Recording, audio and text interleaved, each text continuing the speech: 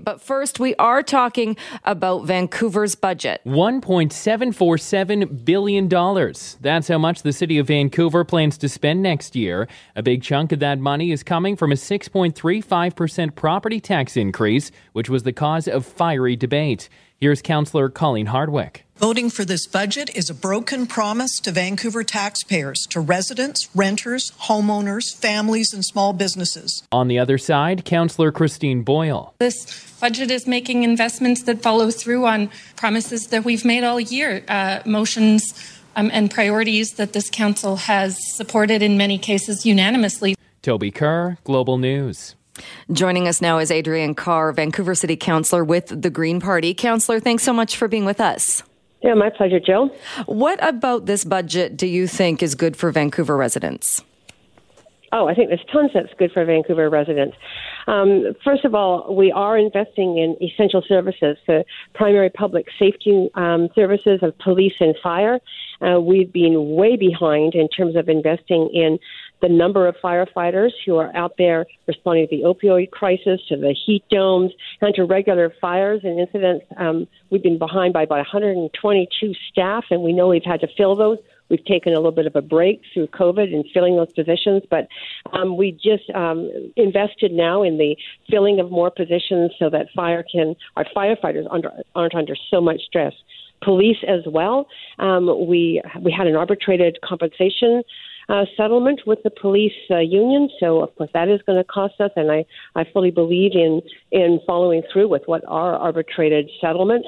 We really have to do that, and we are filling some positions that were left vacant over last year, so that's really been, I think, very important to people. But more than that, we are focused on the housing issue, on making sure that the sort of public services that people really need at this time in our city, the libraries, the parks, street cleaning, the measures that I think people feel so concerned about if they aren't up to snuff. Plus, we're really working on climate. This budget did have a very special motion that I put forward to have an additional levy of 1% to tackle what is really the outstanding existential issue of our times. And 99 people died in Vancouver this past summer, Jill, from the heat dome, which was a climate-caused event. Look at what's happening into other municipalities and out the Fraser Valley and in the southern interior with the flooding. We have to take we have to get the money and put it into climate mitigation, into reducing our greenhouse gas emissions, and also creating a safer place for people when those extreme weather events occur. I want to talk about the property tax increase because going into this, I think most Vancouver residents were under the belief that the property tax increase wouldn't exceed 5% or would be around the 5% mark. They're now being told it's 6.35. How do you justify that?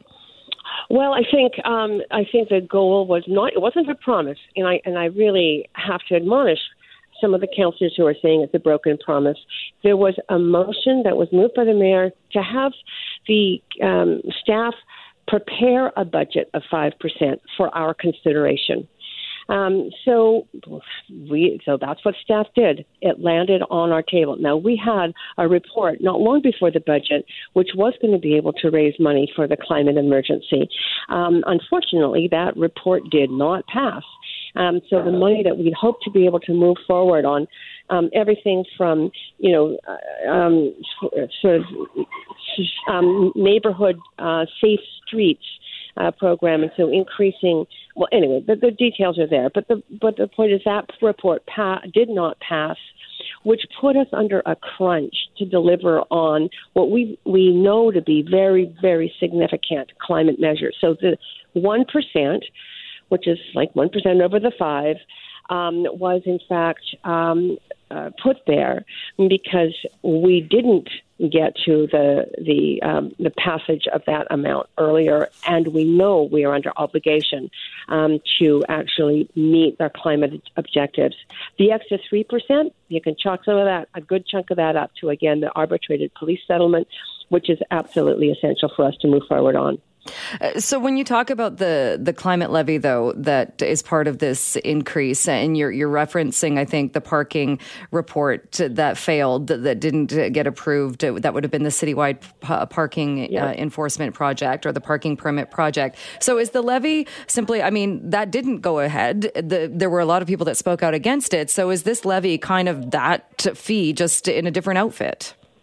Well, you know what? It is partly, and I listened carefully to the people who came to speak to us on our parking program under the Climate Emergency Action Plan, and a number of them said they didn't like this way of collecting money. They thought it was, just a sort of a tax grab, and they'd rather see an actual amount on the tax bill that was very clearly dedicated to the climate work. I mean, I remember, as I say, many speakers making that point. So this, in fact, is responding to the fact that they didn't like the giving or the having to pay for the giving up of free parking space on their street, and it doesn't actually raise as much money as that parking program would have, but it is costing taxpayers less to do it. When you talk about the core services, because that's also what people are looking to their civic governments for. It is the street cleaning, it is garbage, it's making sure parks are maintained and accessible to people, it is libraries. I know in the report that was put to City Council, there was talking about the investments, and again, not the sexiest topics, but the investments in the downtown feces cleanup pilot project, the downtown litter and debris cleanup project, because we hear from business owners and homeowners constantly saying there is human feces in our neighborhood, in our doorways, and unless it's in a very small specific area of the city, no one's cleaning it up. So does that change under this budget? Yes, it does. Enhanced street cleaning is one of the line items that we did pass in this budget. I think that we've heard loud and clear that people are upset about it. And I was born in the city, so I've seen the change over the years that I've been here. It's quite remarkable. We used to be a really clean city. The challenges are enormous on us. And Jill, I just want to point out, part of this is it's not Vancouver's fault. We are the core city for a region, and we do attract people who don't find services in their communities or wherever those communities might be. And sometimes it's even broader than Vancouver, but they end up in downtown Vancouver. Our homeless count is extraordinarily high. We have the burden of trying to find homeless shelters and provide good, decent, affordable housing, partnering, of course, with senior governments on that. But those people are not Vancouverites per se. They've come here because this is the core area. People come down here because we're an entertainment center. We have the big sporting events. We have Granville Street. We have the bars and the clubs and the restaurants. We have the shopping centers that people love.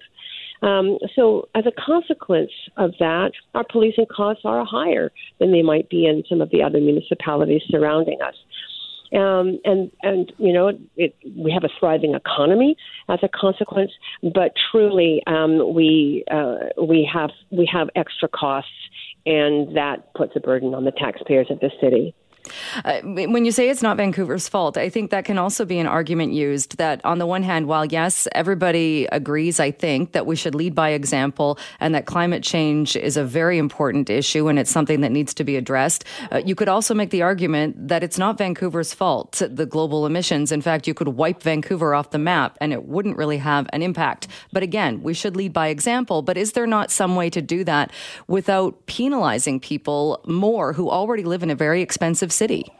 Yeah, boy, we could talk at length about why our city is so expensive, because honestly, that too is a big problem, and I wish we had a control on foreign ownership, because that has been driving our housing and property values through the roof over the last decade.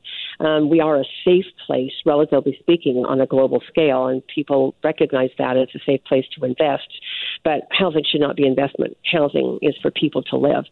I think that truly we've seen an increase I just got on a tack about foreign ownership. Do you want to repeat your question?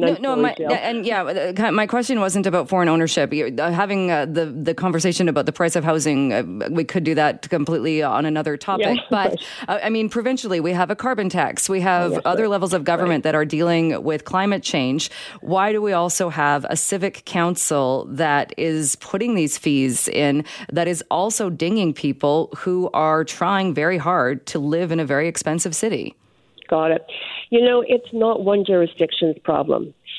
This planet is one planet. We all live on it.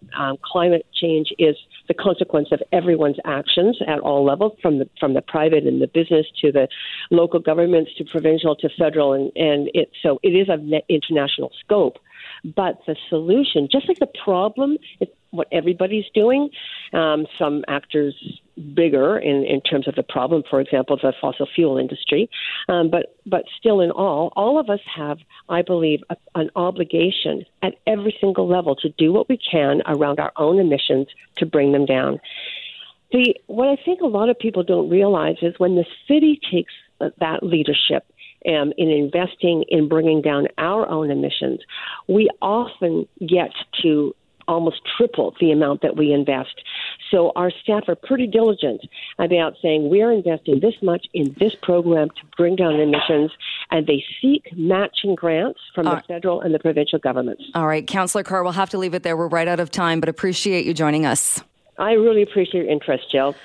Well, yesterday on the program, we were talking about restaurants in BC and how they were gearing up for the holiday season. One of the concerns being they didn't have enough staff in some cases to go to 100% capacity, with people wanting to book more functions and holiday gatherings and such. So it was pretty optimistic, or at least sounded that way, on the restaurant front. But we wanted to find out as well how hotels are doing and that part of the hospitality industry. So joining us now is Mike McLeod, who is the Director of Member and Business Development with the BC Hotel Association. Mike, thanks so much for being with us. Thanks for having me today, Jill. Appreciate it. Well, we were looking forward to, or I know talking about how things were going at this time last year, there was a lot of talk of hoping that next year would be better. So what's happening as far as accommodations, and are you seeing an increase or a decrease as far as people making bookings? So as we sort of ended the summer, we had several areas of the province that did reasonably well with what we would call leisure bookings, so vacationers and families getting away and that sort of thing. And that sort of has held up really throughout the pandemic. As we've kind of come into the fall, we were a little more hopeful we would see more of the meeting and event group business return, and we certainly have seen that in the areas that were not restricted previously, such as Lower Mainland and Vancouver Island. But it's been still a little choppy with working around restrictions on capacities in places like the Okanagan and other parts of the interior. But that has since changed in the last week or so. And is there concern, or are you seeing any kind of trickle-down concern with the new variant and people being more hesitant about booking because of that? We're seeing a little bit of that. Certainly, we're concerned like everybody else about the emergence of it, and we're watching it very carefully. But we're also, not jumping to conclusions, allowing and following the medical professionals and Dr. Henry's guidance, et cetera. The concern on our part for the moment is really more around the confusion at the borders. So as, for example, our ski resorts look forward to welcoming Americans back, cross-border traffic, as well as potentially international travel to the interior. It's a challenge with, the continued confusion about testing and how that's all working at the airports, just generally inconsistency with that. So that's definitely been a factor, and we're seeing that translate into cancellations, unfortunately. And cancellations mainly from the United States or from elsewhere also? Both. So we're seeing it both, whether it's just confusion about the rules at any given time if you're planning a trip. And, something like a ski trip is sometimes can be last minute, but a lot of times there's some thought has gone into that travel. So it's not essentially not necessarily just jump in the car and go situation. So people want to be able to plan and understand what the rules are. And certainly with the recent addition of the air measures that were put into place, that's becoming more challenging at our airports as well. So. And are you getting the sense as well that as it stands right now for people from the United States, at least, they have the exemption when arriving at a Canadian airport? They don't have to get the mandatory PCR test, but there is still the possibility of being pulled in for a random test. And for whatever reason, they're not using the rapid tests. It's a test that could take up to 72 hours that you would have to isolate. Is that causing a bit of a chilling effect on visitors as well? It's a deterrent for sure, and I think it's we've been advocating for if testing does need to occur at the borders or at airports, that it at least be consistent both ways, and that hasn't been the case up till now. And any more, we call it friction. Any more friction that our travelers coming into the country have to endure is they're going to be dissuaded to do it. It's it's just really around that uncertainty piece, and I think a lot of folks are taking still feel like it's a leap of faith to travel, and they want to make sure it's as smooth as possible. And if they're confused about it, they're going to look elsewhere to spend their money. Right. And I know in the past we've talked about how there were still, when people were still, say, traveling around BC or traveling within Canada, that was still leading to bookings in hotels at kind of resort or more tourist destinations. But we were seeing a lot of vacancies in places like, say, downtown Vancouver. Are you still seeing that, or what kind of an impact is there as well? We now put on road closures. Some of the major highways are washed out, and gas restrictions. Yeah, so that's still largely the case, where our urban centers are still, trending much lower than, certainly 2018, 2019 numbers. And that's because they're predominantly reliant on the meeting and conference business and the international travel. Again, with some of these, inconsistencies around testing and entry requirements and restrictions, new restrictions, just sort of the uncertainty will continue to hold that business from coming back. So while we're anticipating, a cruise season in 2022 and those sorts of things like meetings and events, and just which are also heavily influenced by international travel, will continue to be stalled until we have a little more sort of fluidity at the border. I should say too, we're also watching, and we've been working and talking with the provincial government very closely on the situation with the roads, coming up with, working with our partners in the interior, for example, ski resorts that are reliant on travel from the Lower Mainland, so that we've presented options to really, look for solutions outside the box to get people to and from those areas on Highway 3 predominantly. Right. And what kind of, where's your confidence level that will be resolved? Well, we know it's going to take a while to rebuild everything, but kind of getting some workarounds there. Yeah, I think, we're hopeful. I don't think we're there quite yet, but I believe that the amount of conversation that's going on, I think, is hopeful for that situation. I think the government understands the situation and the needs of our businesses in those areas. But at the same time, we want to make sure that the folks that are affected by it are looked after first. We also want to make sure the supply chain issues continue to resolve themselves first and foremost for everybody in BC. But we certainly want to make sure that our voice is heard with respect to allowing businesses to operate effectively, given the difficult challenges ahead of us. And I just wanted to ask you as well about, you talk about confusion and kind of people not knowing exactly what the rules are. And it seems as though there's been a bit of clarification as far as gathering for conferences and conventions, and that a gathering of more than 50 participants can be at an inside place for those things.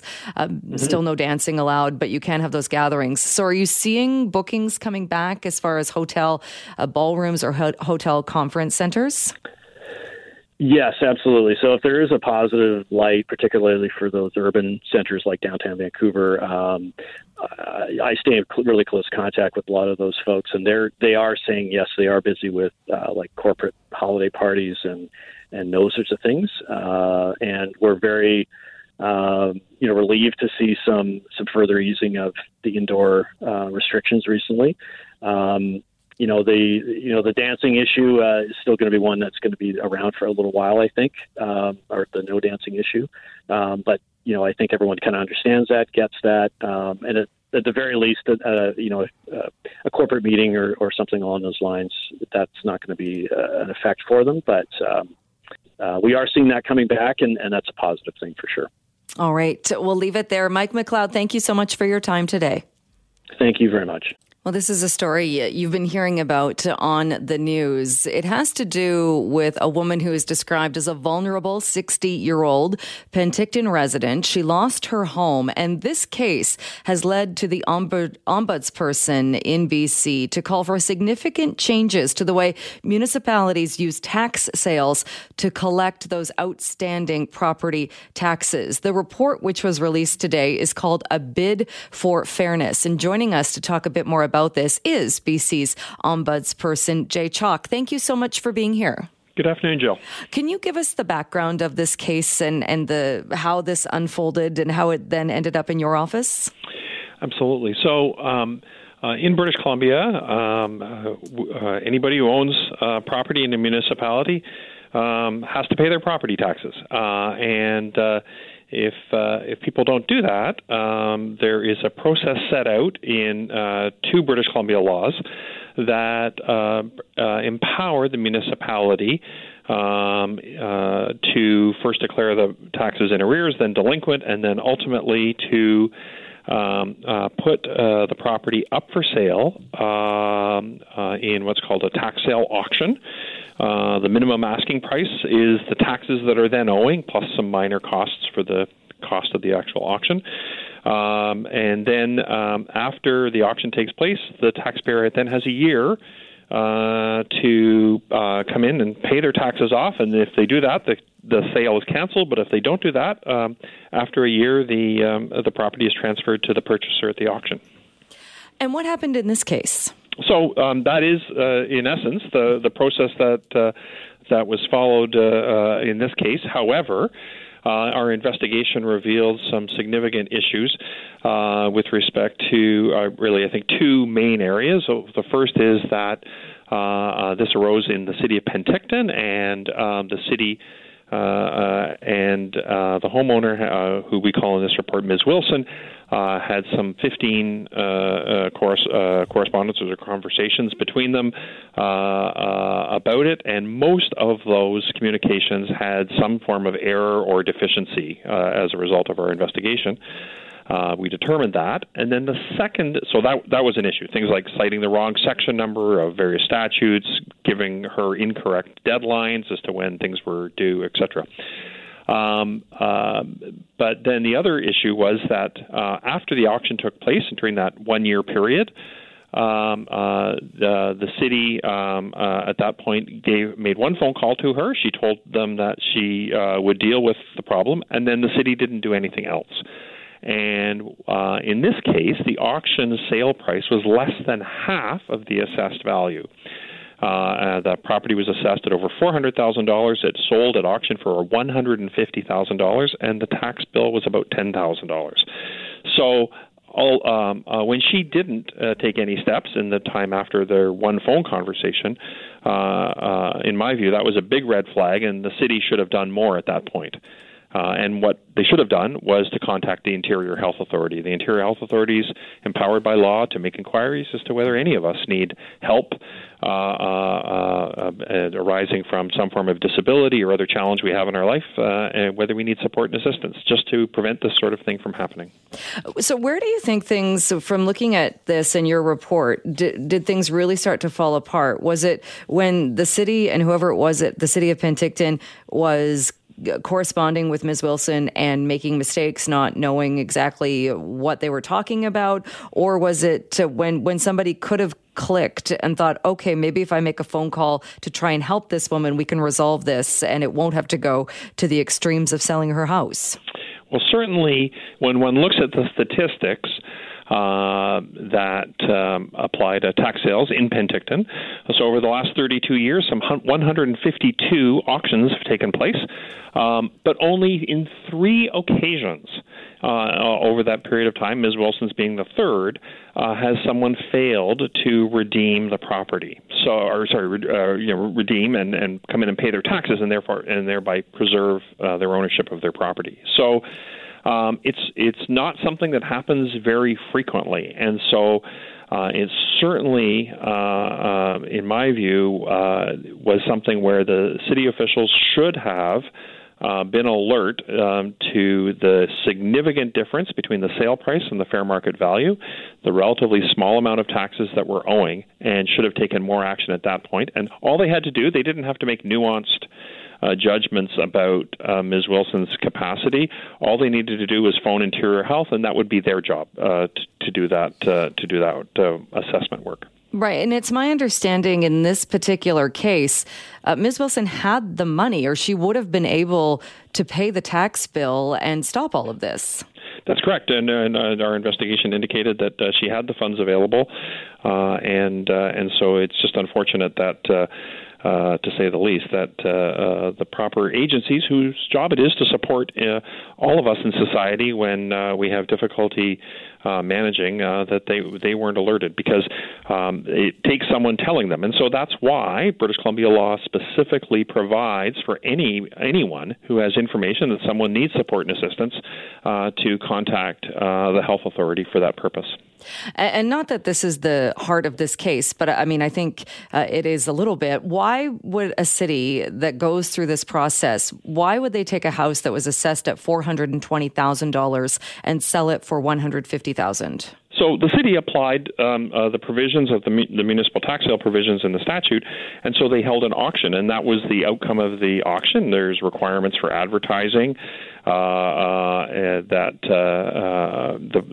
sale, and that was simply the outcome. And the city's minimum bid at the auction is related to the amount of taxes owing, and so that's a thing that's an issue that we raised with the governments. We made five recommendations to the province, and they accepted all of them.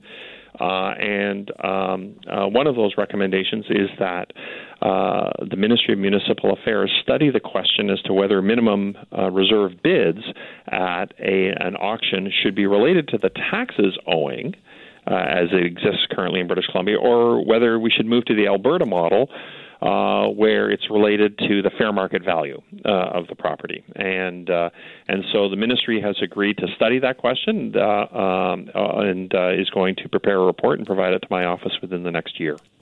So I mean, theoretically, somebody could have, had there only, maybe the word didn't get out about the auction or only one person came to the auction. I understand that the first bid was about the amount of the taxes, so about $10,000. Somebody could have taken her home worth, assessed at $420,000. They could have taken it for $10,000. And that's correct, that could be the auction price. There then, as I said, is a year afterwards in which the taxpayer can still come in and pay the taxes and some costs and thereby have the transfer canceled.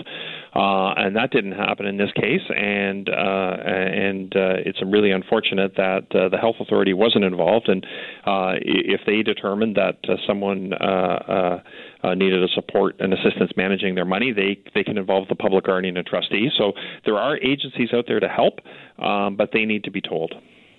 You mentioned the recommendations and the 5 that have been accepted.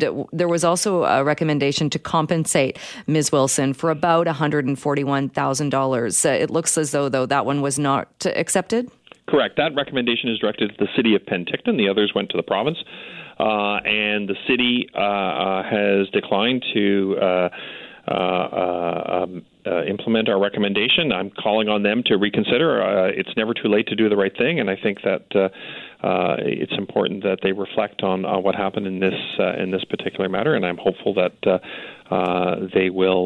they'll change their mind on this. The city responded in a statement saying that they are disappointed that the Ombudsperson chose not to include our complete and detailed response to the recommendations in the report, particularly information that does not support the conclusions that you came to. How do you respond to that? So the city provided us with a letter, and the letter had an appendix. We published the letter, and at the beginning of the letter, we indicated that we carefully reviewed both the letter and the appendix, but that in order to, we were intentionally mindful of Ms. Wilson's privacy, and we wanted to disclose publicly only the material that we thought necessary to establish the grounds for the findings and recommendations. The appendix contained details about Ms. Wilson that we weren't prepared to disclose in a public report. Penticton's a smaller community, but we still considered every word of their response carefully. So in this case, does Ms. Wilson have any recourse, or is she out her house, out of her equity, and that's it? Her remedy at this point is hoping that the city of Penticton decides to change their perspective on compensating her. Do you think this will change if the recommendations are accepted and we look at this report? I mean, so one of the responses from the city as well was city staff were unaware that Ms. Wilson was a vulnerable person in need of support or assistance until after the conclusion of the tax sale process. So with these recommendations, if they're adopted, do you think that will prevent this from happening again? So I certainly think it'll mitigate the risk. One of the specific recommendations we made to the Ministry of Municipal Affairs is that in consultation with the public guardian and trustee, that the ministry issue best practice guidelines about how municipalities can protect vulnerable property owners within the tax sale scheme, including inquiring about just the point you raised, Jill, about whether a property owner's failure to pay their taxes is due to some aspect of vulnerability or disability, and if so, notifying a person or authority that can help that person. The story it's awful. I mean, it's heartbreaking to think that this woman has lost her house and none of this had to happen. It's a tragedy, and I'm certainly hopeful that the attention that we're seeking to bring to this case as a result of today's report will mean that the changes can be made, and so that other people are not so adversely affected. All right. Jay Chalk, we will leave that there for today, but thanks so much for making the time for us. Appreciate it. Anytime, Jill. Well, earlier in the program, I played for you just some of the comments from Prime Minister Justin Trudeau announcing that Canada is going to join the diplomatic boycott of the Beijing Winter Olympics. A lot of calls to the Buzzline, people with opinions on that. Keep them coming. I'll share them with you a bit later on in the show. Right now, though, we want to continue that conversation. And joining us is Richard Kurland, immigration lawyer and policy analyst. Thank you so much for joining us. Pleasure, Jill.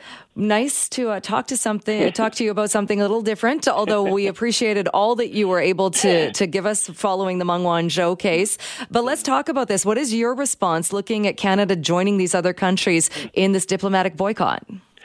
Canada used to be a leader in these things, and it looks like now we're striving for the middle of the pack. How did we lose the leadership position in dealings with China? And go back in our Canadian history. We effectively opened the door with China. We've always been at the forefront when it comes to policy regarding China, for better or for worse.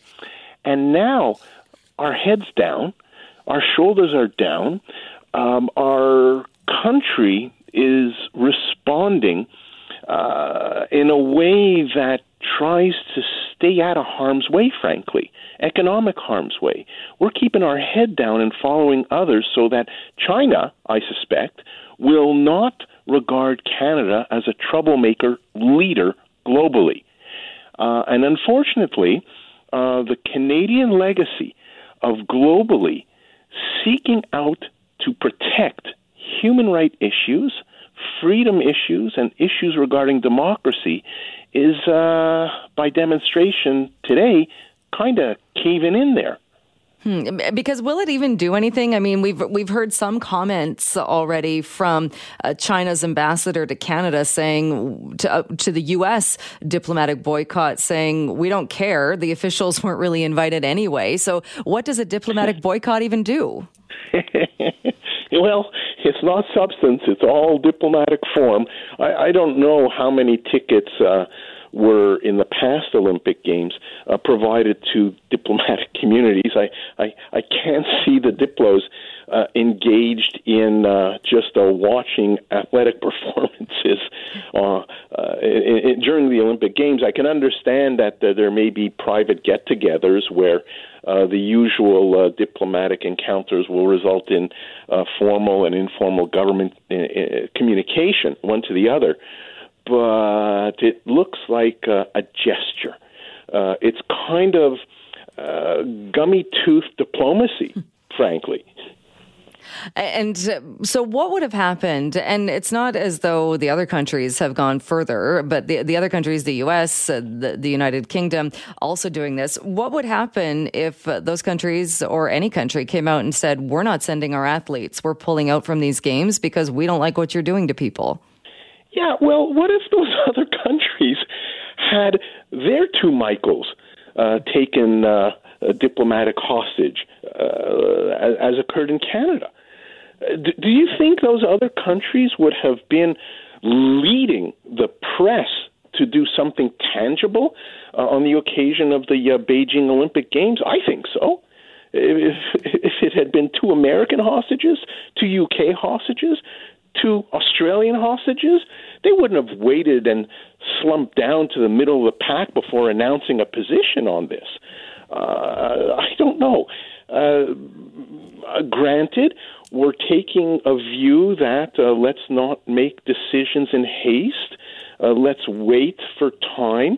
We have had our Canadian ambassador resign in this week, and there will not be a replacement until these Olympic Games in Beijing are done. So it looks to me that Canada is moving the pieces on the chessboard not at all, never mind slowly. We're just living in a climate of political fear, it seems, in Ottawa. Does it send the message, and when you mentioned the two Michaels, that all is forgiven? Well, yeah, I think the political will is to forget. Maybe not forgive and forget, but just forget. And sooner rather than later. The good thing is that, and I can share this today, is over the last 10 days or so, China appears to have opened the door to Canada. We are seeing, at least here in Vancouver, there are now people, high net worth, or individuals representing significant capital companies knocking on Canada's doors. And I haven't seen this in 2.5 years. So something inevitably is going on behind the scenes, far from public view. I think the rapprochement is occurring, and Canada perhaps is willing to accept a rapprochement in economic affairs between our countries, and is at the same time avoiding stimulating discontent in Beijing. That's the only rational explanation I can put to what we're seeing in terms of Canada's contradictory position when it comes to observing the Canadian legacy of China relations and the Canadian duty and legacy to protect global human rights consistently over time. Right. And those two things, while both important, but very different, if we're talking about human rights issues, but one would also think, aren't there still Canadians that are being held in China? It's not as, not as high profile as the two Michaels, but is that not still an issue? Well, the one issue that does give me cause for concern is the case and cases where during the Meng Wanzhou era, sentences were flipped and upgraded to include death penalty, and I haven't seen a reversal of those cases as yet. and hope flares eternal. And if China were to put status quo ante, put things back the way they were in terms of the criminal sentencing to Canadian citizens who are currently on Chinese soil, wow. That would be quite the game changer, and I hope Beijing is listening to your show. Well, I doubt that, but perhaps. One other thing I wanted to ask you, what about what's happening with Peng Shuai, with the tennis star who disappeared from public view? Should that not also be part of this conversation? Well, that's more suited to Entertainment Tonight kind of broadcasting. It ought to be part of the conversation because it's highly visible internationally. So it's there. Can't ignore it. It's the nightmare scenario for current Politburo in Beijing because it's one of their own, a former member, allegedly. And that doesn't bode well. Whenever a regime slinks down the food chain where abuse as defined in any country these days, where the powerful can abuse fellow humans, treating them more like chicken than people, that's a problem. And the integrity of governance is put into play. Folks may not publicly, even in some places privately, express discontent with that kind of abuse of power by the powerful against the vulnerable. But over time, revolutions are fomented by that kind of conduct by the all-powerful politicians or rulers in a country. So China will need to address this immediately in the short run, as I'm sure they are. But until that is done, wow, that's a sore toe for China. And it never should have occurred in the first place. We haven't heard all sides of the story, so open mind and all that, hear the other side. But goodness gracious, I don't know how these things arise, but wise minds will enter the fray to ensure that peace, domestic peace, is the outcome. And perhaps later, the same way we've seen senior Chinese officials in the business world put into our latter-day equivalent of re-education. Maybe that's not a terrible thing when a former Politburo member or close family-related member does something unacceptable, utterly unacceptable, that jeopardizes the integrity of the governing system in the country. All right, Richard, we will leave it there for today. Thank you, though, so much. So great to chat with you again. Always an honor and pleasure, Jill. Thank you.